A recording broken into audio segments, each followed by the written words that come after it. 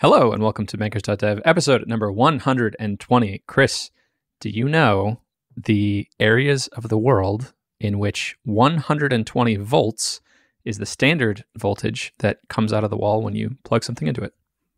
Well, the U.S. The U.S. for sure, yeah. Do you think it's just the U.S.?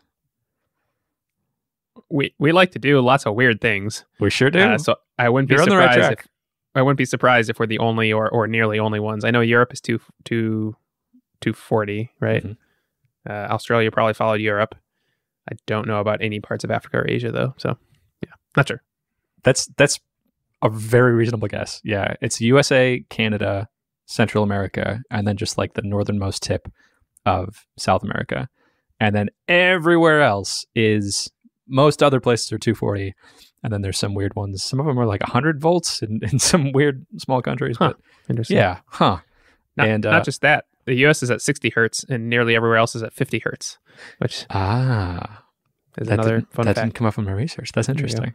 Yeah. And it seems like it's just sort of an arbitrary quirk that like you pick one and then it's really, really hard to change because then everything is standardized on what that is.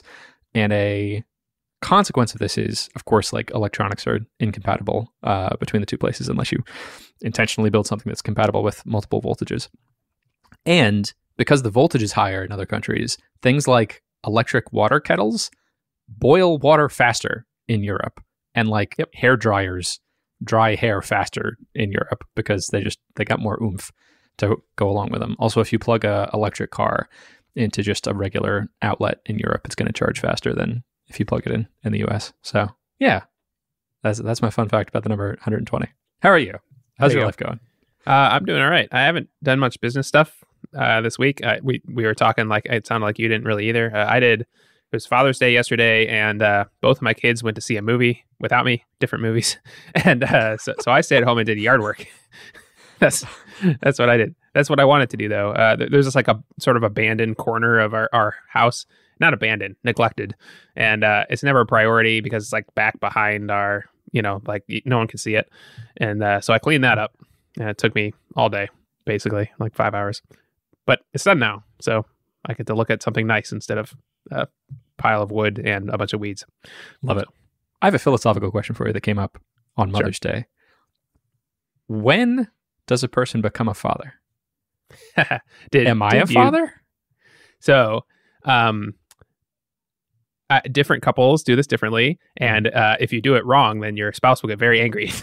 So the correct answer is whatever your spouse thinks. Yes, absolutely. I found on Mother's Day, I found myself sort of mentally framing like, well, no, Sarah, like we haven't had the baby yet. Sarah's not a mother yet. And she was traveling at the time. And Tyler came over, my brother-in-law came over to our house and was like, oh, let's go Mother's Day shopping.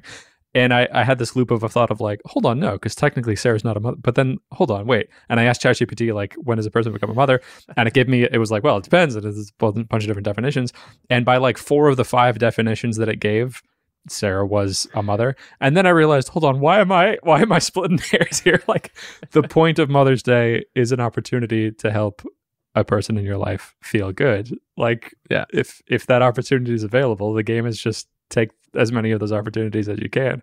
I'm getting lost in the semantics. But now that I'm in the context of this podcast, I feel like we could, like, this is a safe space to be dealing with semantics. What, in your personal opinion, is the line of like when a person becomes a mother or father? So I will say that I think women feel it way sooner because they have the baby inside them. Mm-hmm. And we, like, as fathers, we are, it feels less real until the baby comes out and you're like, oh crap. Yes. So that may be the difference. I also think the feelings I totally get. I'm looking for like a strict legalistic definition. Like, what's the moment? You can't be legalistic with this. That's this what is I like want. This is like how you feel, man. I gave you my definition, which is whatever the couple decides. Okay. I have seen a lot of couples use the first Mother's Day when the woman is pregnant as like a celebration that they're pregnant. I think that's a positive and healthy thing to do. Yes. That's the correct framing to be approaching this question from, of like, what's the happy, healthy way to just, I'm looking for like real technical, like one of the definitions ChatGPT gave me was like, biologically, you could argue that the moment at which two organisms become parents is the moment of conception, like when they have fertilized the egg. That's okay. They're both parents. But are you a parent or are you the spouse of a pregnant person? Yeah. The definition that I think I've come to is it's the moment when you decide to take on the responsibilities of parenthood. So some people with kids aren't even parents yet. by my definition, and I don't know that that's correct. Like, if someone wants a Father's Day card and you can make their day happy by giving them a Father's Day card, I think, okay, in any situation, you can do that. Yeah. The other thing I've seen in certain groups I'm a part of is some people don't have kids or can't have kids, but they are father-like or mother-like figures to other people. Yeah. And I think that's totally fine to recognize them on Father's Day and Mother's Day as well, because they're providing, especially like, in the case of a father or mother who's died, like, they can be very supportive in that role. So I think that's totally valid too. You don't have to be biological to be a father or mother figure. Adoptive parents in the same bucket. Yeah. Right. Yeah. Yeah. And I think both of those are included in my definition of if someone has chosen to take on the responsibilities of fulfilling this role, then you can. I'm reminded of, there's this documentary that I just watched called What is a Woman? That's more of a conservative documentary that takes on this very sensitive topic of the transgender movement. And I'm not going to talk about the content of it. I think it was a very interesting documentary, but I thought there was a very interesting question that one of the researchers asked. So the framing of the documentary is there's the host and he's going around to a bunch of different experts, doctors and gender studies people, and asking them a bunch of questions. I think with the framing of pointing out that their own philosophy is internally inconsistent. But I thought one of the responses that one of the researchers gave was really good, because the documentary is sort of trying to frame it as absurd that people within this movement can't define what a woman is. And the response that the researcher gave was, well, what is a chair?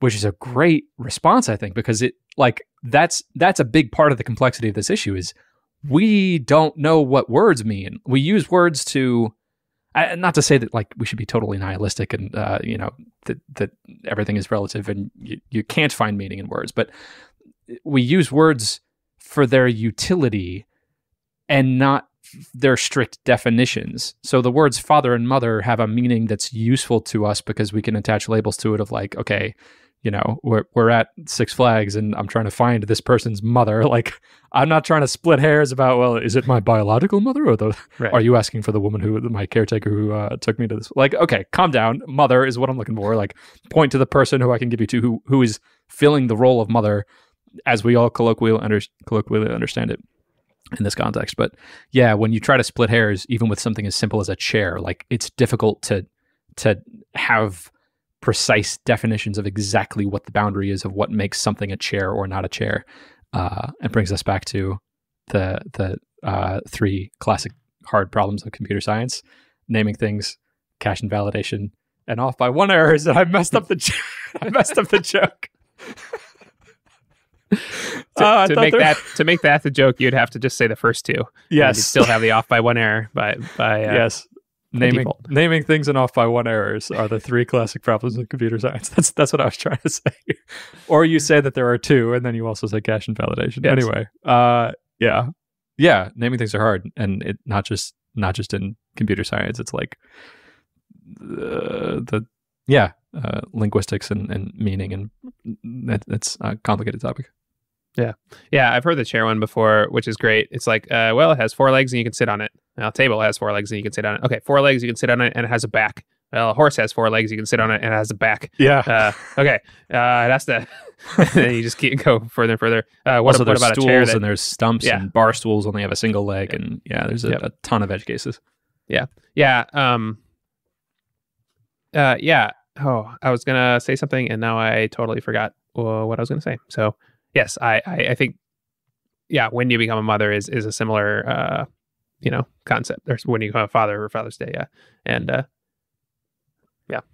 I find this sort of conversation very interesting because I feel like it helps me sharpen or at least narrow the boundaries of the words that I use. I strive to be more precise in the words that I'm using, and how I speak and think. Yeah. I remember what I was going to say, which is, have you heard that scientifically there's no such thing as a fish? I think that's correct. I'm going to have to look this up. But okay. Yeah. I think fish is the correct class. Like everything that's a fish is not a fish. Like certain fish are more related to other like mammals than they are to each other. Huh. And like in the tree of fish, there's no such thing as an actual fish. Something like that. Yeah. That's very interesting. I'm also reminded of the study the Army did. They were trying to make a cockpit, I think, for the average soldier or the average pilot. And they measured a bunch of people and everything, and they could not find an average person. Like, if you're the same height, then you have different arm span, or you have different wrist size, or different feet, or whatever. There was no such. They could not find an average pilot out of like however many thousands of people they measured, in all of the aspects that they were measuring. So I think I think that is a perfect example of why humanity is hard. Why these questions are debated and difficult. I'm reminded of. Oh, in college English rhetoric, there was a unit that we took that was about this sort of semantic thing, and they gave us a handout that was how the categories of animals as they were defined in China in some ancient dynasty. And so it was in the context of like, okay, here's our current understanding of putting animals in categories. You got kingdom, phylum, class, order, family, genus, species, and subcategories. And the deeper down you go, the more closely related animals are. And so within that context, they showed us, okay, these were once the categories of animals, and it was like animals you can ride, animals belonging to the emperor, animals you can eat. like it was mutually overlapping and not like much more. The categories were designed to be, I think, most useful within the culture that they were used in, which I think the lesson was that's what all the categories are. We're currently using kingdom, phylum, class, order, family, genus, species because that's currently the most useful way to differentiate what all the animal classes are. Fish, when we use the word fish like that, this is news to me, but I guess that's not technically accurate or internally consistent in the way that we're categorizing animals. But yeah, that's useful enough and has been useful enough that like if people know what you say when you mean fish, and when you go to McDonald's and you utter the syllables fish and you get the fish sandwich, that's good enough. That's close enough. With language has served its purpose. Yeah, I could talk about this with you for another 2 hours. I know another similar one, which I just thought of, which, we can keep going on examples. Different countries or different languages have different words and different categories of words for colors. So there's lots of examples, but one of my favorites is in certain countries or certain languages, blue and green are the same word. You have like blue and light blue, which is green. And you're like, those are two different colors. How can you possibly call them different? But we do the same thing. We have red and pink. And pink is just light red. Why don't we call it light red? Yeah. Also yellow and orange. We don't say dark yellow or light orange. Yeah. Yeah. And there's some even crazier examples, like certain languages only have like 4 words for colors, like very limited. Lots of, but like with modifiers. Yeah. So, what's wild to me is in cultures without words for colors, those colors just don't exist. Yeah, that blew my mind. But like, that totally makes sense. And I was talking with someone about this the other day, and they were like, "What do you mean these people don't have a word for blue? They look up the sky and it's blue." But you look at the sky and it's not really blue. It's first of all, it's the infinite number of shades of no matter what sky you're looking at, and then also it's much more white than it is blue. It's got a blue tinge to it, but I think I have this idea supplanted in me just by the culture that I grew up in of like, okay, you got the Crayola colors and now we need to color the sky. You use the blue color for the sky. Color it blue. Yeah. And I could totally see how if I was living in a world that didn't label that color wouldn't exist to me. I wouldn't see it. Yeah. And I think that's what it was. Yeah. It was, they have a word for green, but not for blue. Yeah. Because blue appears almost nowhere, sometimes in the sky, sometimes in water, but most of the water is actually kind of greeny anyway. Yeah. And then there's lots of green in nature. And so, that's why they had words for green, but not blue. Yeah.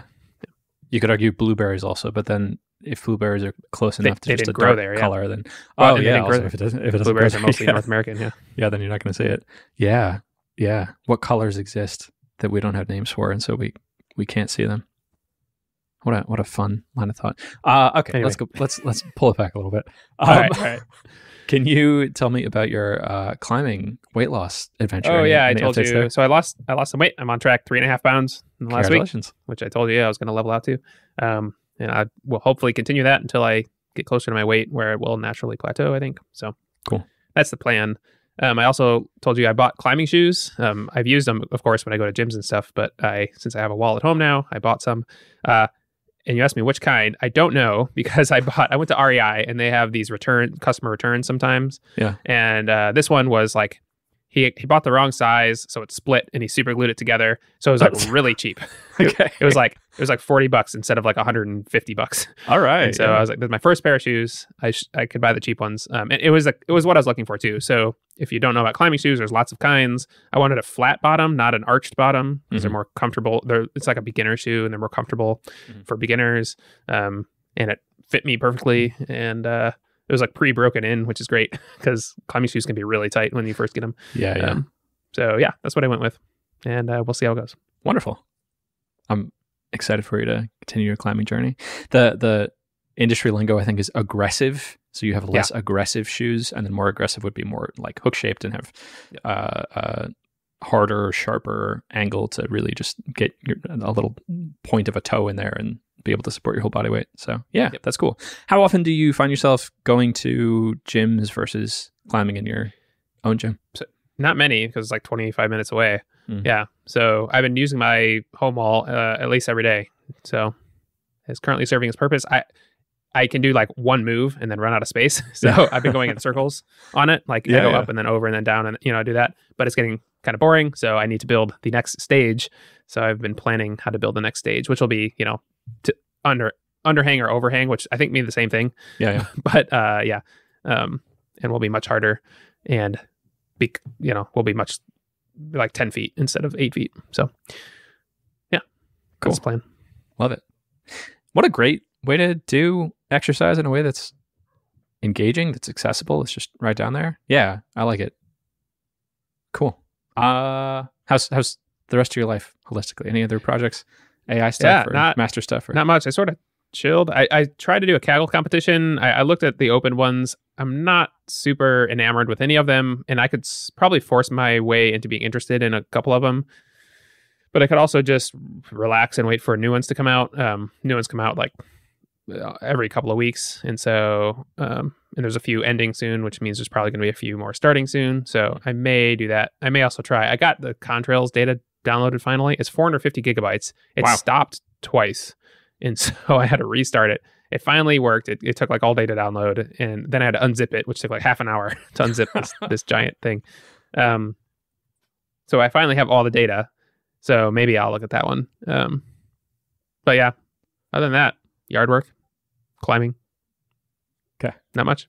No. Cool. Yeah. And my job. Yeah. So normal work stuff. I've said this before, but I'm selfishly invested in you doing the contrails one. Contrails are very interesting to me. I actually, we talked about this a little bit before, but there's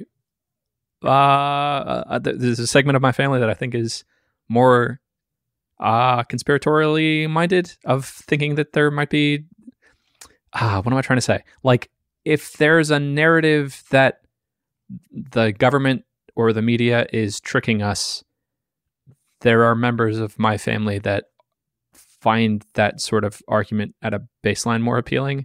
And we talked about this before, but if listeners don't know, there is a conspiracy theory, as far as I can tell, it is a conspiracy theory, that there's a thing called chemtrails, where planes will dump aluminum into the atmosphere. Aluminum's even strong.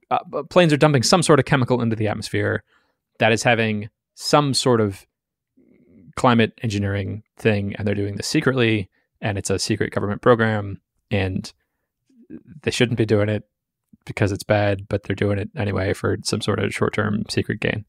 And this became a topic in our family group chat a little while ago.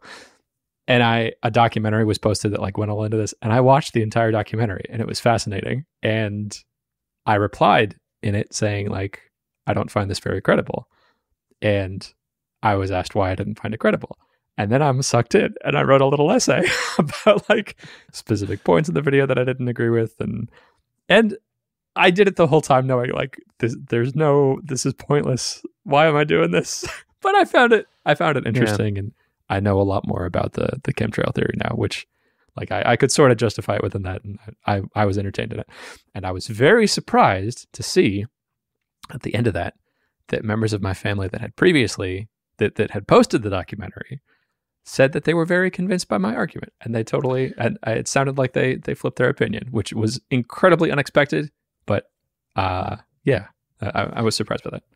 Yeah, I was going to say, even if you really disagree with something and it's easy to just be like, I won't say anything, it can be important, especially when it comes to family, to like voice your opinion, especially if you think you're correct, which is what they're doing too. But that's why we get into debates and arguments and stuff. But do it in a very kind way. So your response was, I don't find this argument very credible, not you're stupid for believing this. Right. It's a very different thing to say. And so, that sounds like a healthy, thing that happened. And I will also say, chemtrails are not a thing, but correct. The U.S. as far as I government can tell, the U.S. government has done things like they essentially, I think, pepper sprayed an entire town by dumping stuff out of a plane. This was like in the 50s, like when they were testing like chemical weapons. Yeah.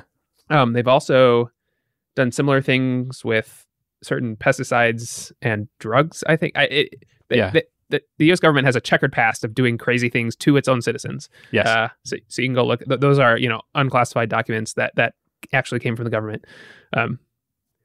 So every conspiracy theory has a hint of truth, which is probably why that's probably why things theories like that come up, because crazy things have happened. Yeah, for sure. And I appreciate that there are people thinking along these lines, because I think that's how you discover, actual conspiracies have been a thing. There, the Tuskegee trials is a great example of that. I think researchers gave a population syphilis and then were experimenting on them basically just to see, like, let's see how terrible the death is when you have syphilis. Yeah, and refused to treat them, or said they were treating them and then didn't actually treat them. Yeah, a treatment came out for it, and they didn't tell the participants of the study.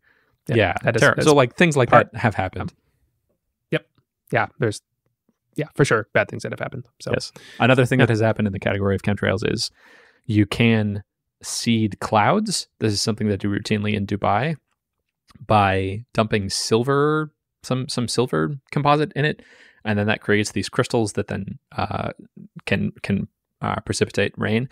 And until very recently, no one was even sure if it actually worked, because it only increases the chance of it raining by like 4% or something, and it's just really, and it's also incredibly expensive. But it's much less expensive than paying for irrigation. So like there were a number of years where people were doing this and not quite knowing if it was working, and it was costing a whole bunch of money. But I think the consensus now is that it actually works. Yeah, I think they also did that in Beijing before the Olympics, so that it rained before the Olympics and not during. Oh, interesting. I believe I remember that. Yeah, this is how conspiracy theories get started, though, because maybe I just read that on some crazy website. And, so go look that up. That sounds right. That sounds credible. Exactly. Plausible thing like that. Let's make a documentary about it. Yeah. Cool. I have a few things I want to talk with you about. I have a project update on FileInbox. I have a question I want to ask you at a higher level of how to be... What am I actually asking? We'll get to that when I get to it. There's a question I want to ask you, and I'm not sure what the question is yet. I have an update on being a father. I did a deep dive into a bunch of baby gear, and I want to talk to you about it. And then I have a quick update on my weight loss journey. So, from the top, right like seconds before this podcast, it was probably a bad idea to push it then. I pushed the Google Drive integration backend code. Nice. And actually, no, it was a fine idea to do that because it's all serverless. So those functions are independent of all the other functions. Oh, I love this architecture. Yeah, no, it's fine. I haven't pushed the front end yet. Final production testing still needs to happen, but I'm pretty sure that's done.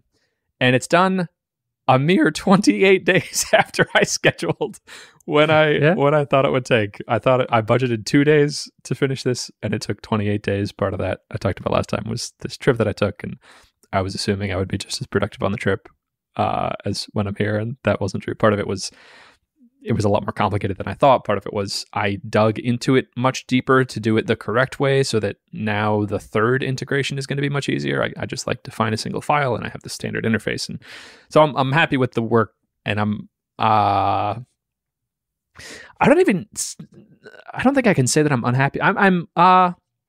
I feel slight discomfort at the mismatch between my expectation of how long I thought it would take and how long it actually took. And I'm going to go forward with, I think your recommendation last time was like, finish the Google Drive integration. Integrations are classically difficult to do. Probably everything else on the to-do list is going to be much more tractable and simpler to get done. So finish this and then just bump everything forward, and don't like, I don't multiply everything on the to-do list by a factor of 14. Finish this and then keep going. So that's what I'm going to do. So the update is that's probably done now. It'll be wrapped up today, and it feels good to have done it the right way. And I'm excited to get to things on my to-do list that hopefully are not as big of a bottomless pit of complexity. Yeah. I still think that's a good recommendation. Great that you got it done. And now you can go forward and use it as one data point in your estimation of things. Yes. Cool. I'll be a better project estimator, project manager. Okay, here's the question that I'm not even sure what the question is that I'm trying to ask you. I feel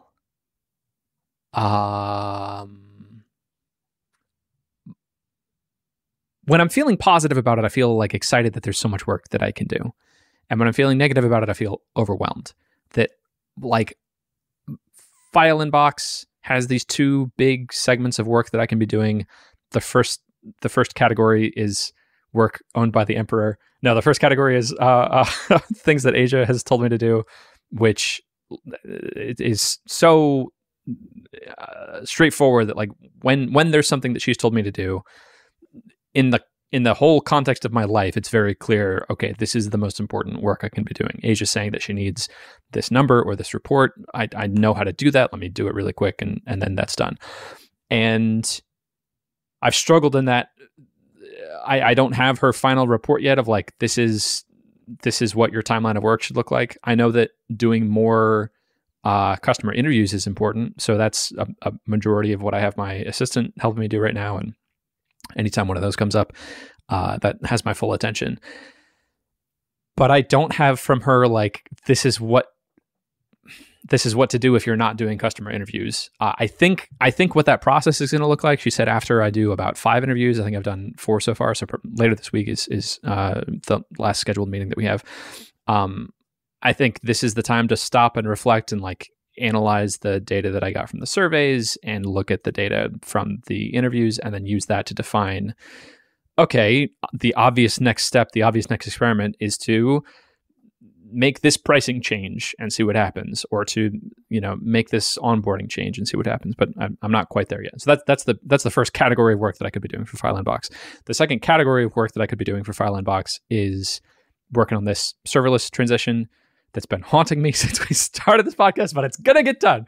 I got a big old chunk of it done now.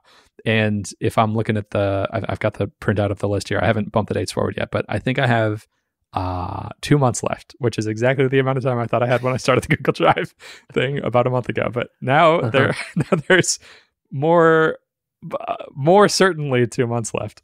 So I know that I can be doing that.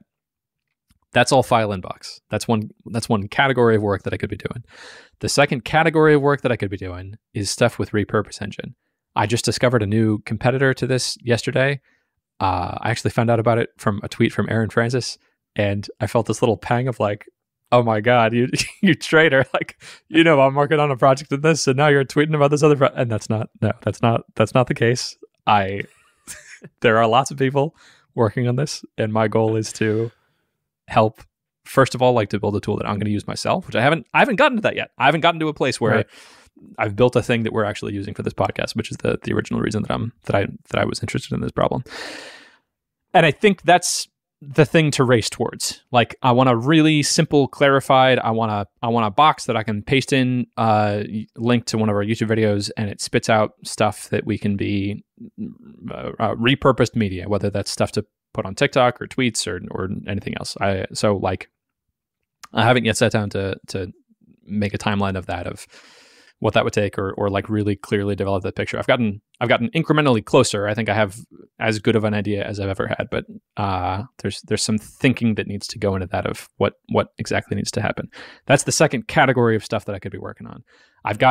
Those are both like main projects. That's both things that I can justify working on in normal working hours, like when I'm setting aside time to do work.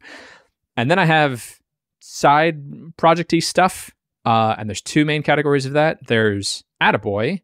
I think the next step forward with that is to start charging people for it. Have a limit of, like, you can only send whatever. 20 messages are free, and then after that you have to either buy messages or subscribe to a plan. And then the second category of that free work is consulting. I'm categorizing consulting as nights and weekends for right now. And I have a job lined up that I could be doing. And then a second job that I could do after I do another proposal. And then I have this bottomless pit of like, but there's an infinite number of things that I could be working on, and there's all these side projects, and like the world is this unlimited playground of all these possible things that could do. So we're shutting that out for now. I have these 4 things that I could be working on, and I feel like there's a lot of low-hanging fruit of, if I can just do it faster, it would be better. And that feels a little overwhelming. I think that's part of my motivation, to see if I can be hiring a developer, if I could be working with someone in parallel, and this isn't dependent on like my focus time, which is limited and going to become much more limited when I have kids. I think from what I hear from people, I still don't know what I'm asking you. I think it's like, is there a better way that I could be prioritizing my time to be getting towards this goal of raising revenue faster? Yeah. Okay. So I'm glad you ended with the goal, because that's what I was going to ask you. Is you have these things, and so far you have put together to-do lists for certain specific tasks, but it's important to step back and think about what you want to do. First of all, I'll say this is totally normal feeling. Like to switch between, being excited and being overwhelmed is completely normal. If your goal is still to raise revenue the fastest, then what I would do is categorize each of the buckets of things in terms of what the likelihood is that you think that that thing could raise revenue the fastest. Off the top of my head, Attaboy seems like a little bit of a distraction/lottery ticket. Like, if you hit it right and do all the things right, maybe you can, it can run in the background and be awesome. But since you have no evidence of that yet, that feels like it should be lower on the list, just because, the stuff Asia's doing seems directly applicable to raising revenue. So I would focus on that, especially because she's engaged. So while she's engaged with you, like, use all of, your ability to extract information and figure out what to do. That's my take on that. The serverless transition, if you really are 28 days away or 20 days away or whatever, I know you will feel so good when you get that done. It's going to feel amazing. You were just very depressed about how long Google Drive took. So maybe doing the next few things, if they are faster, then maybe you can ramp up your excitement a little more by getting some wins under your belt. So that's how I feel about that. Repurpose Engine, I think, is your long-term play, which is great. But even when you were describing it, it sounds like you have a ways to go before you're even still in the thinking phase to figure out what you need to do before people pay you. So while I think that's a great long-term play, and I think you're feeling pressure because you see these competitors, that feels like something that you're going to invest years in, not months. So if I follow all that logic, for me, not being you, I think I would ignore Attaboy for now. I would do whatever Asia says and maximize that while you have her in that arrangement. And then I would try to get your serverless transition done. In the background, you can do Repurpose Engine also, but I wouldn't put hard deadlines on anything right now, because you're still in thinking mode. And when I'm in thinking mode, if you have hard deadlines for things, Like that doesn't feel good. That's my general take on things. I don't know if that lines up with what you're going to do or what you feel like doing, or if that was helpful at all. But there's a few things that you said that I think were very helpful. I think the most helpful thing in that for me was framing Repurpose Engine as more of a long-term play. I think I've been framing it as, well, this is a thing that I've been thinking about for 2 years. So I'm already late. And that feels bad.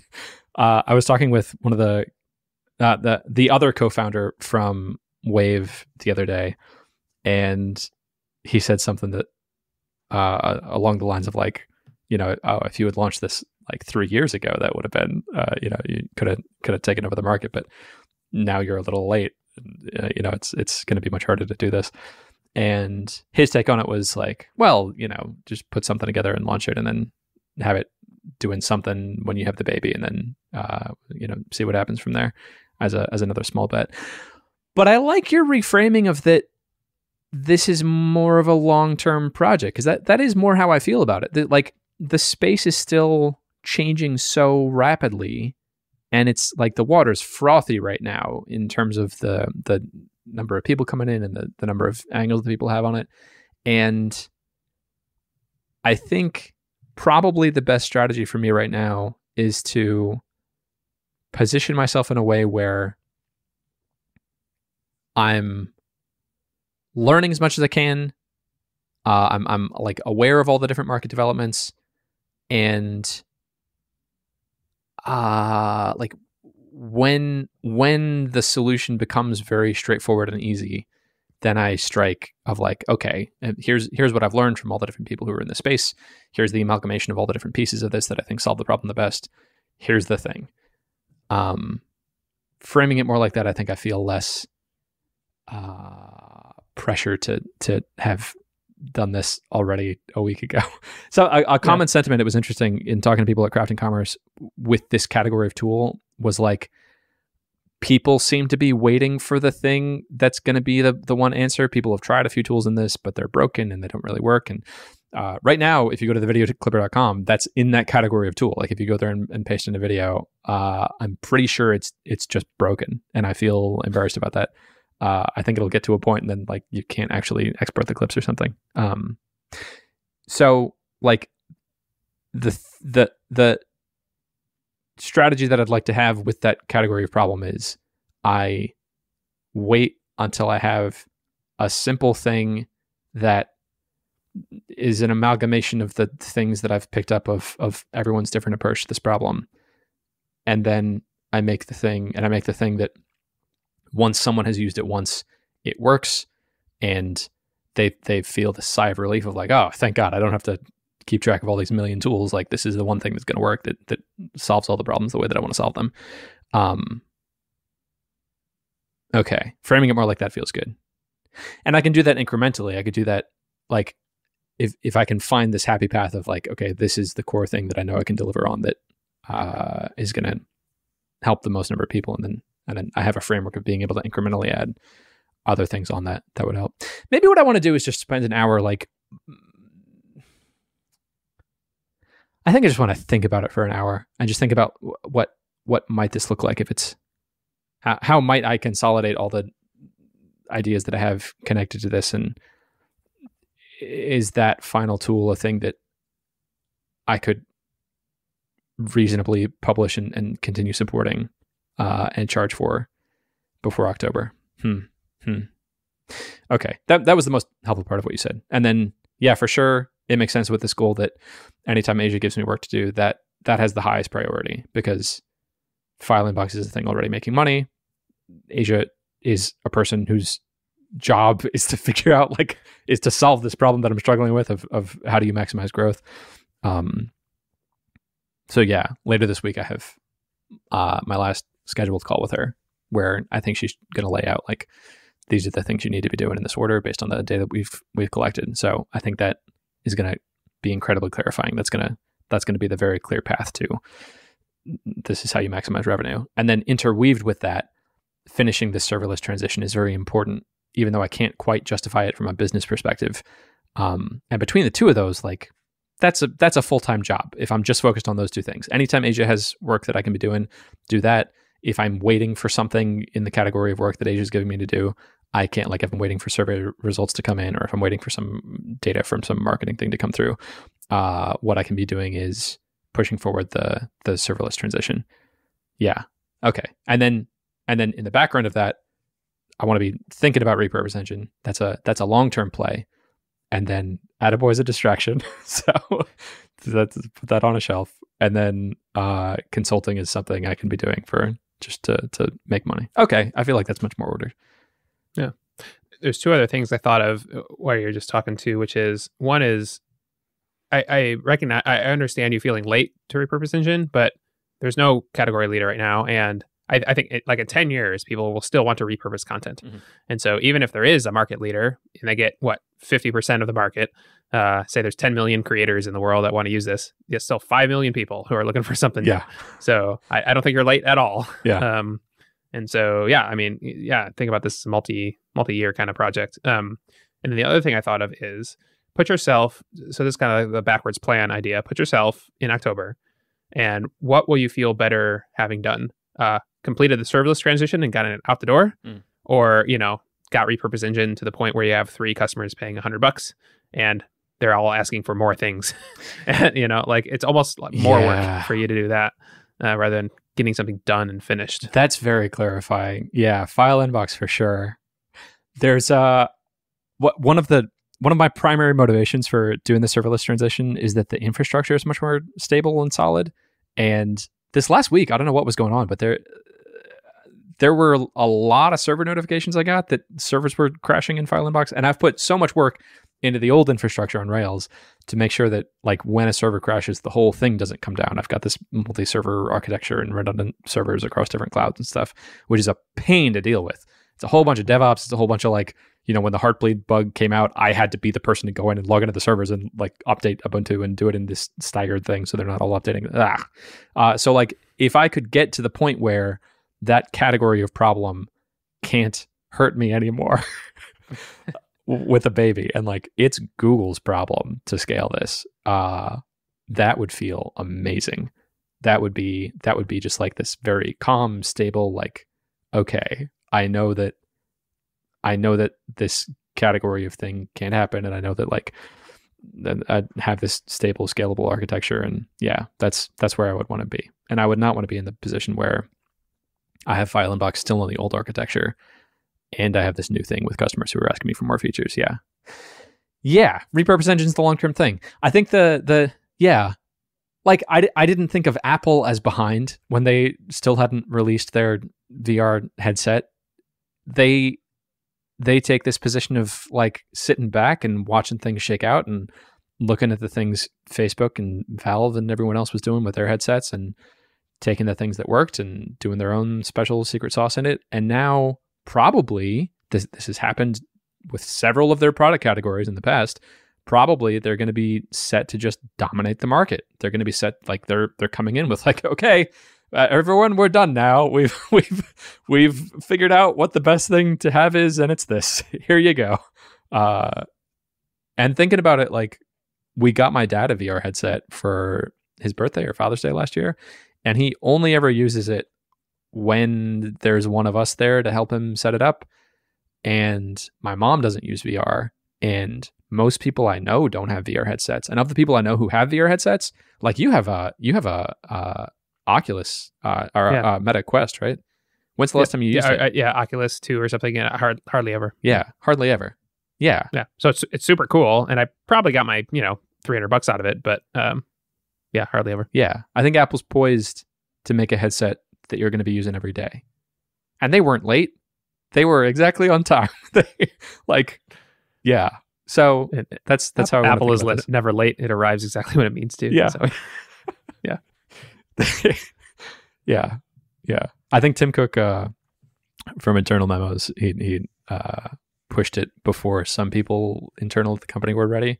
And the way that they're doing it, they're pushing out the higher end headset first, which is going to mean that you get an early adopter curve. It's just going to be weirdos like me who buy one, and then they'll have the more consumer one. But yeah, I think that's how I want to be framing this. Repurpose engine is not late. It's right on time. Yeah. I feel much better. Thank you. Right. It's especially clarifying to have this decision criteria of like, okay, the highest most important thing is anything Asia tells me to do. Second most important thing is FileInbox serverless transition, aiming to get that done and stable before October. And then I guess consulting. Everything else is great. Yeah. Everything else is like nights and weekends. And, yeah. Okay. I think if you approach consulting like I do, though, it's pretty clarifying. Like it's time boxed and you have to get it done because there's a client, and that was the kind of stuff I could work on at night, no problem. Mm-hmm. Like I didn't get distracted by YouTube or whatever because it's like I have this thing, it's due tomorrow. I'm just gonna get it done. Yeah, and I could work that around my other things. So yeah, I think I feel a lot of gratitude towards my past self too. That I've already in drafting the proposal, I already thought through all the complicated parts of the project. So it's like the proposal is my to-do list. It's just I need to sit down and do it. And with ChatGPT now, it's going to be even simpler. I'm just going to I have the to-do list and I ask ChatGPT, how do you do this stuff? And then it's going to give me the code and I'm going to test it. And yeah, that'll be super easy. And then I also gave myself real cushy time-boxed deadlines because it wasn't a huge priority for them. And I offered them 3 different tiers of small, medium, large. And the only differentiating factor of the 3rd tier was that it cost way more, and it was what I felt like would be like me working on this primarily, how quickly I could get it done. And they didn't go for that, which is fine. I primarily had that in there as just price anchoring, so they felt like they were getting a good deal. But what that's created for me is like they picked the second option with the deadline way further out, so I can just sort of like do just no, I feel like doing a fun project now. I like having that category of thing in my life. If I could just have a constant stream of that sort of work, that'd be nice. Cool. Thank you. I feel less overwhelmed. I feel that was clarifying. Next thing of the 2 more things I want to talk about. I got super into baby gear this last week, which I knew this was going to be a thing that I would really enjoy of being a parent. Like just reading all the YouTube reviews and figuring out all the different systems, and there's so much. It's also really interesting that for products for children, it's this they need to be differentiated for the size of the child, and there's products you can get that are like I need to be talking about a specific thing, like car seats. There are car seats that are the best car seat for infants that only go up to something like 30 or 40 pounds. And then there's car seats that are convertible, where it's not the best car seat for an infant and it's not the best car seat for a toddler, but you can just have this one car seat and then flip it around when they become a toddler and they need a booster seat instead of a car seat. And now it's like, this is the one car seat that you need. So it's really interesting because, go ahead. And I'll add pop into a pre-made frame for a stroller. Don't sleep on the car seat to stroller conversion. Yeah. Yes. Oh. Okay. We're going to go down a little rabbit hole. There's a car seat that I saw that has a stroller built into the car seat. It's the Duna, D-U-N-A. I think that's right. I think it's the Duna. That didn't exist when I had kids. It's real cool. We went to Nordstrom and we were playing with it, and I was like, this is obviously the best car seat. How much better is this that like when you're trying to leave with your kid, instead of you park the car, you go to the trunk, you get the stroller, your child is crying in the car, you pop out the stroller, you put on the brakes, you open the door, and now you're at the kid, and now you take him out and you put him on the seat. Instead of that, you just get out and you immediately go to your child, and then you take it out, and then you're unfolding it from the car seat. So that for a while was our top pick of stroller. But then, the seams started coming undone. Sarah was like, "Hold on, this stroller, this car seat stroller combo is banned in Canada. Her family's in Canada. It's like we're very realistically, we'll be taking this to Canada. They won't let you through the border with the stroller because it doesn't have an adjustable angle. Like you can't change the angle of how it's mounted in the car, and that's important. Sure. And also, in doing more research on this, it's very bad for kids to be in a car seat, infants especially, for an extended period of time because they're at a more upright angle. They got real weak spines made of jelly. There's suffocation hazards of like if their head falls down and they can't lift it back up, kids can just suffocate in the car seat. That's a big problem. The maximum amount of time per day that a infant is supposed to be in a car seat is like 2 hours. So if this is your stroller, that's a problem. Like you don't want to be taking kids for long walks in this and then also going on a drive because like this is bad for them to be in here. So that was going to be the car seat that I got, and then I scrapped that and was like, no, we're not going to do that. So like, oh my God, there's it was so much fun. There's just this infinite rabbit hole of all the different possible ways that you can solve this problem. There's different car seats that go with different strollers, and there's car seats that swivel that are in the car seat, and then there's strollers that are convertible strollers with a bassinet, and also the seat for bigger kids, and then there's travel strollers, and then there's heavier duty strollers, and there's jogging strollers, which are optimized for different things. So like, I love being in this new environment of like, here's the landscape of all the different things, and you don't know what you care about yet, so just start exploring. Yeah. I loved it. there were like 2 different nights I stayed up super late just like watching these YouTube reviews of all these different comparisons of strollers. And what my consolidated research from all this is that the best thing to do is to get a Cybex Cloud Q car seat, which its core differentiating factor is that not while it's in the car, because this would be unsafe, but after you take it out of the car, you can flip this lever in the back and fold it down almost perfectly flat. So now it's okay for kids to be in for an extended period of time. I think that's the best infant car seat, because like when your child has fallen asleep in the car, I know that's like a primary way that parents are able to get their kids to fall asleep. What you don't want to be doing is waking them up by taking them out of the car seat. Like you want to be walking on eggshells, tiptoeing around Indiana Jones style, take him out of the car seat, and then lay him down. But if you leave him down in a traditional thing, that's not okay. They could suffocate, and it's also bad for their spinal development. So you take it, you put it in the quiet room, and then you lay it flat, and then you walk slowly away, and now they can keep sleeping. I think that's the best infant car seat. Paired with the Baby Zen Yo-Yo 2 is a travel stroller that I think is the best travel stroller. And I watched a whole bunch of videos about all the different travel strollers. I think this is the best one. It's one of the most compact. It for sure can fit in carry-on luggage, but I think is important because if you're gate checking your stroller, then they're throwing it around and now your stroller is going to break. So I like just having things. I'm categorically, I don't like checking luggage. I don't trust the system of checking luggage. So it's super good for airline travel, which also makes it really good for just every day. You know, it folds into this small, tight, lightweight package. It's very easy to fold. It's not the easiest to fold, but it's incredibly easy to fold. And then you take it and you don't even have to put it in the trunk. You just put it like in the back of the car, and it has adapters that perfectly fit with the Cybex Cloud Q. And then once for as an infant stroller, instead of having a separate bassinet, you just have this stroller. You take the car seat that can lay perfectly flat, you plop it on. Okay, now that's our solution for infant stroller. As soon as baby gets too big for the car seat, because this is an infant-only car seat, I think it only goes up to 40 pounds or something. Now they go into the main body of the stroller, and we need to get a new car seat. This is an infant-only car seat. So I think that's the best solution in that category. And I think that's better than like a dedicated stroller, which would have bigger wheels and slightly better shocks, but now it's just bigger and clunkier and bulkier. And now if we're traveling, we need to figure out some other travel stroller solution. This is just the stroller that we have that's going to last for several years.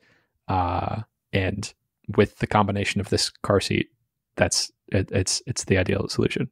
Any thoughts there on car seat or stroller stuff? I don't think either of those things existed when I had kids, so no thoughts on those specific ones. Okay. But I will say, like, baby stuff is like a religion to a lot of people, and so you got to be really careful who you talk to about what. I'm sure I just offended. Convert you. I'm sure I just offended tons of people. Like how Cybex is trash. Exactly. Yeah. So yeah, that's just a funny thing, I guess. But and then the other thing is, you know who's going to get mad at me if anyone has the Duna, because I was full in on the Duna, that convertible car seat that has the stroller built in. I was full in on it until I started reading more things about how like the angle is unsafe and how you don't want that as the stroller. But like if I had already bought that and I heard someone talking about that, I'd be mad because what I would be hearing someone say is that I'm a bad parent for having the stroller. That's why. And so I recognize very sensitive topic. I'm not calling you a bad. I think there's pros and cons to all these things. There's trade-offs everywhere. If you have a Duna, maybe just be mindful of the amount of time that your baby is in it if they're a newborn. The other thing I was going to say is you will be surprised at the things that annoy you after the fact. Like you can do all this research, but like, for example, if the car seat is slightly too wide and you have to you can't park your car in your garage in a way where you can get the door open enough to get it out without running into this thing behind you. That'll piss you off. It has nothing to do with the car seat necessarily. Yeah. but yeah, stuff like that. What else happened to us? Not that happened to us. I think it did though. I would feel everything in a store before you buy it, because the other thing that happens is, especially with small hands, my wife has kind of small hands, and it's very hard to push some of the latches and buttons on some of the brands we found. So make sure you actually press every button and fold every latch and do everything before you buy something, because you get a feel for like if it's going to hurt your hands and stuff like that. And then you said something about stroller wheel size. We had a stroller with smaller wheels, but there's this particularly large bump on one of the sidewalks right next to our house. Yeah. And every time we went over that, we were like, rah, rah, rah, rah. And so, yeah, stuff like that, like things that are kind of minor, but will really make you angry. You can't really get around a lot of those things without actually buying the thing and trying it. But yeah, those are my tips. Yeah, I totally recognize that there's no perfect solution to this. There's there's going to be annoyances with any way that we go. It's all about trade-offs. And at least in these two things, I feel pretty confident that I've made the optimal trade-offs for what my prediction of our future situation with the baby is going to be. So yeah, so far I feel pretty good. I feel pretty confident. But the other thing I'll say is it's really easy to get really, really expensive baby things that are often inferior. Yes. So just be worried about that. It is usually true that the bottom of the barrel is not good. That's where one of the latches was a real problem. We bought like just a cheap like sort of travel car seat. Yes. And the latch was like so hard to open that my wife couldn't do it. We had to buy a new car seat. Like she just couldn't do it with her fingers.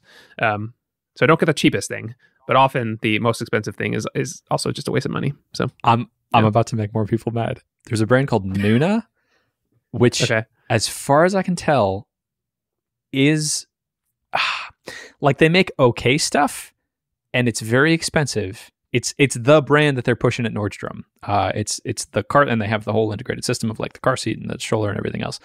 And I don't think it's good. I think it's just expensive. It's not bad, but if you just go one step further, like, hold on, your solution to this is that I have a separate bassinet, or that I take your car seat and put it on my stroller, but babies aren't supposed to lay flat. That's just not a thing they're thinking about. It looks really nice. It's really nice materials, but yeah, that's not okay. And then my hack for all this stuff being incredibly expensive, the car seat that I just mentioned, the Cybex Cloud Q, retails for $450.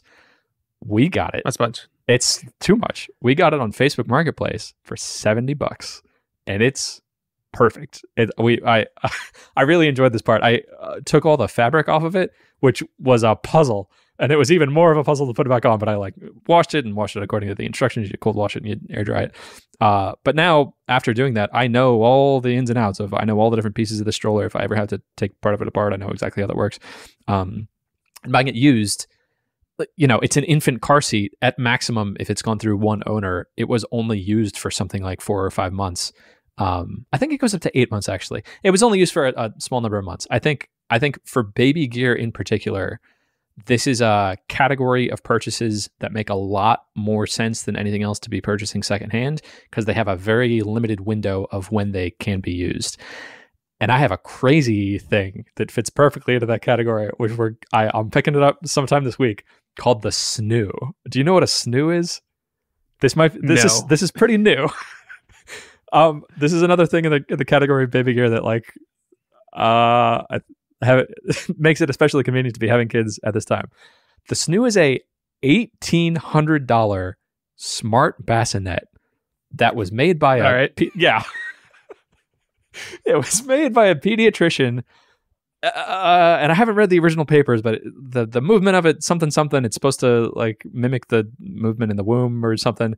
And the idea this is just a thing for newborns. So like maximum, you're going to get maybe 6 months use out of this. They have a rental program where you can rent it for like $150 a month, plus $100 cleaning fee, where they like deep clean it and steam it or something. But like if you buy one secondhand, it's 30 or 40% of the total costs. I think we're going to be able to pick it up for $700.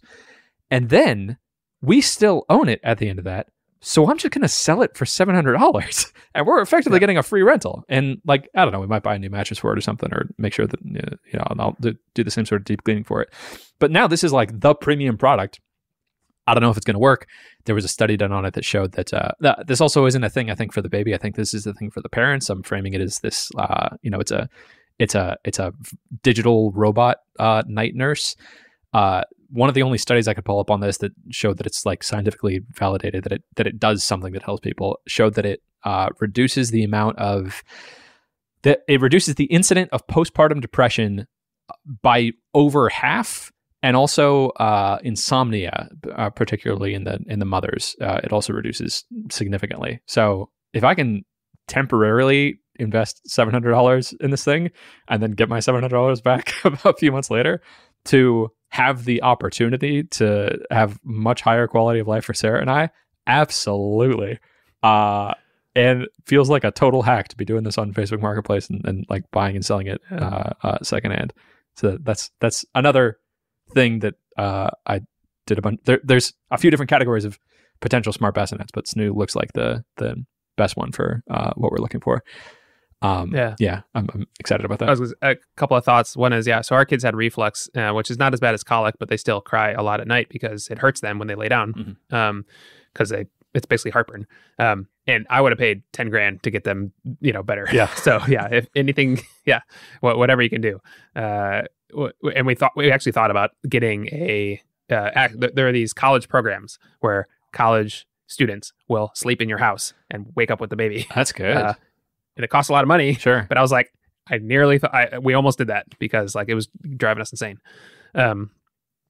Anyway, the other thing I'll say might worry you, and I don't want to worry you unnecessarily. It might make some people angry. So I'm couching this in lots of things. But oh no. Generally, secondhand purchases for baby gear is great because, like you said, it's only used for a little bit of time.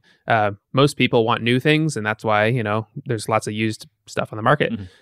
Great. Car seats, you have to be very careful because car seats that are in an accident should be recycled. Yes. If you buy a car seat that was in an accident unknowingly, it can have micro cracks. Yes. And that's why they want you to get rid of it. So just trust whoever you buy it from is what I will say. Yeah. For car seats specifically. Yeah. There's an element of trust in this. He seemed like a pretty good guy. We met him on the day before Father's Day, and he was taking his kids to the Crayola store near us. And I also like stripped the car seat specifically looking for any sort of cracks or damage or anything else. And didn't see any. But yeah, there's an element of trust in that. This, like, if the thing that I cared about above everything else was the like absolutely affirming that this was the safest possible thing, I would have bought it new. And my decision criteria is not valuing the price of something at zero. That's part of the game as I'm thinking about it. Yeah. I think they also expire. I like car seats. Yeah, they do expire for the same reason, because being in a like super hot car is going to stress plastic. Yeah. So after several years of just sitting in a hot car, will make it weaker. Yep. So yeah, that's why they expire. Yep. Yeah. When we picked it up, it looked brand new, but yeah, that's a thing I'm thinking about. I think it was a reasonable choice for you to make in this, but I felt it necessary to put that out as a public service announcement. Yeah, that's important. I think if I could have found the stroller used, no one has these listed on Facebook Marketplace. The Babies in Yo-Yo 2 is like, which I think is a good sign because it's a very popular stroller and there's none of them on Facebook Marketplace. I think that points to that people are buying this and then keeping it for all their kids. Yeah, strollers are generally much longer lived than infant car seats because like baby car seats, you get a few months out of them, 6 months maybe, and then you're done. Strollers, convertible strollers especially, last years. Yeah. So yeah, for multiple kids too. People will keep those between kids when they won't for car seats because they expire. That's with the accessories, I think it's going to be like $450, $500. So we have a baby shower coming up. So I have it listed on the baby shower registry now. And it's also on Amazon Prime. So, whenever we want to, we can just pull the trigger on that. But yeah, I'll try my luck with that first. The last category of thing that I did research in is the bassinet/crib. So the smart bassinet, the SNOO, I should say what that does also. It is like monitoring the baby's heart rate and movement and I think also temperature. It has an app that like tracks the sleep of your baby also, which that feels really cool. Does that have an alarm for SIDS? It sounds like the type of thing it would have. It does have an alarm, and I assume it's for SIDS. I need to read more about the like what in particular it's doing. But the high level thing that I think it's doing is when the baby's fussy, it tries to calm the baby down by moving it, and it can play white noise, and it can move in several different ways, and it can vibrate. And I think the promise of it is that it's sort of learning from your baby what your baby likes. And then if it's something that it can't solve by doing those things, then you obviously need to go and like change the diaper or feed the baby. But that's exciting. So that's going to be the bassinet for when we need it the most of when we're trying to get more sleep for the first 3 to 6 months. Transitioning off of that, the bassinet crib combo, the classic thing to do is to get like a piece of furniture that has the floor that can raise and lower. And when it's up higher, it's the bassinet. You put the baby in, and then as the baby is able to like climb out and escape better, you lower the floor, and then that becomes the baby's bed. And then transitioning out of that, you get like a floor bed or something for a toddler. Here's, I think, what we're going to do. There's this thing called a pack and play. Do you know what a pack and play is? Yeah. Oh, yeah. One of the core pieces of baby gear. Everyone I know has one. I think that's just going to be the crib and bassinet. It has a bassinet insert. I see no reason why a child would care that their bed can be packed up. That it's like more of a temporary sort of bed setup seems perfectly functional to me. And then if we're ever traveling somewhere or at our friend's house or something, we'll be traveling with their bed. So that'll be a point of consistency that, they won't be thrown off by like, you have your travel bed and then you have your regular bed. Same sort of philosophy with the stroller. Like the travel stroller will be the main daily driver stroller. And those are currently the categories of things that I've narrowed down of what, for me and Sarah, are the best products that we can get that are solving the problems that I think we're going to have. Cool. I think the bassinet thing is a reasonable strategy with two caveats. One is that the bassinet for pack and play is usually like this weird fabric thing that's a little flimsy. Yes. So depending on the one you get, it may be like using it all the time might be either uncomfortable for the baby or might like break or whatever because it's like these plastic clippy things. So that's the only thing I'd worry about there. It's the plastic clippy thing, but then you put the regular floor of the pack and play on top of that. So it's the regular floor of the pack and play is usually like a thin, tiny little piece of fabric. Yes. It's not like a mattress unless yours comes with a mattress. It's a hard, thin thing, but I think that's important, especially for newborns, that they don't have like it is. Yeah. So for newborns, you need extra firm. Yeah. That's true. Yeah. Okay. Yeah. Sounds fine. Okay. And then the only other thing is this is an annoying thing that we found with pack and plays is if you leave them set up all the time, when you want to travel somewhere, you have to break them down, pack them away, and then travel with them instead of just grabbing a bag. And that might get on your nerves, but that's something else you'll learn. To rephrase what you just said, an annoying thing about the pack and play is that you have to pack it up before you play with it. Yep. Okay. Yeah. No. That type of work, I really like. I see it as little mini games in life of like, oh, let's see how fast I can pack up the pack and play now. It is pretty satisfying because you basically just pull one thing and it all collapses. Yeah. Really well designed, really well built. My sister and brother-in-law had one also, and they really like it. It's been brought to our house a few times for my nephew to sleep in. Yeah, I think that has just solved the problem really well, and so might as well use that for the main thing. One last thing that I wanted to talk about. I am down to 183 pounds this morning. I'm ahead of my weight loss goal by, I think, 2.5 or 3 weeks, which feels good. I don't recommend getting food poisoning to get ahead of your goals, but that was an effective solution for me. And it's been interesting to see during the day how much my weight fluctuates. It seems to be about 4 or 5 pounds. So I've been trying to get like a low mark and a high mark for weight during the day and not just like the single weigh-in. And I feel like I have a better picture now of like, okay, well, if I weigh myself and I'm, 4 pounds over where I'd like to be, that might just be the daily fluctuation, which feels cool. And I think that's it. Yeah. Cool. Good job. Thank you. And keep it going. Yeah. Yeah. It's crazy how much your weight can fluctuate, because you don't eat that much food, but you drink a lot of water and you breathe. And so, yeah, it can go crazy up and down. Also, scales have like a 2-pound error. So like, Yeah. it could just be off by 2 pounds. I've noticed that there's certain numbers that my scale seems to really like 100. It was like 186.2 or something it really liked. And I haven't done this yet, but I'm wondering if it's actually measuring in kilograms and then it's measuring in like whole kilograms and then converting to pounds. That. Like the whole thing with how maybe the Apple weather app wasn't showing 69 degrees and people thought like, Apple's censoring 69 degrees, but it's actually like... It was just converting. Yeah, yeah. And you can't get 69 degrees converted from a whole number of Celsius degrees. Yeah. That sounds very plausible. My thought is maybe it's like 8-bit binary or something, and you can't get a decimal to be certain things with 8-bit binary. That was my thought, but kilograms to pounds sounds more plausible. Yeah. Cool. Anyway, I don't like that. Weird things. Like, I don't know what a better solution would be, but if you only have two significant figures, old school don't stop showing me the decimal place if you don't know what the tenth of a pound, if you're not that accurate. The old school analog ones is the solution to that, where the ones where you actually move weights. Yeah, yeah. And you can, because analog, so you get infinite precision, but it's much harder to read. Yep. Yeah.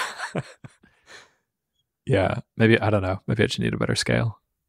It can also, our scale, so we have a tile floor, and the tiles are not quite the same height. And when you move the scale from one tile to another, it shifts by a pound or two. It's like, yeah, really annoying. I don't know what a better solution to that is. There's a luggage weighing device that I have that I think goes up to 100 pounds. That's going to be how we weigh the baby. I'm wondering if hanging weight would be more accurate. I don't know why that would be more accurate though. Maybe like you can get more accurate scales. They're just really expensive. So, if you're spending $50 on a bathroom scale, it's not going to be very accurate. Yeah. I think I don't care. I think as long as the number is going down, that's fine. Take the average over a week and it's fine. Yeah. I'm just looking for the trend line. I had the same thought when I was trying to measure my body fat percentage. And there's this really complicated formula to go from the measurement that you get from skin fold calipers to what your body fat percentage is. And I got real in the weeds with that for a while of like, okay, to have the most accurate total body fat percentage estimate, I need to be taking these 4 different skin fold caliper measurements of like one on my stomach and one on the back of my arm. And then, okay, here's the complicated formula to go from those measurements to what my actual body fat percentage is. And then I realized, hold on, I don't really care what the total body fat percentage is. Like that's interesting to compare myself to the population. But what I'm really after here is just, I would like lower body fat. So what I can just do is look at the one skin fold caliper measurement that is the easiest to get on my stomach, and then just write that number down. And then if that number is going down, my body fat percentage is going down. I don't know exactly what it is, but it's going in the right direction. So that's fine. Yeah. The simpler thing I think in that case is better. I'm not aiming for like highest accuracy. I'm just trying to move. Yep. Exactly. Yeah. Cool. Chris, that's all I got. That's all I got to. Then I will see you next week. Goodbye.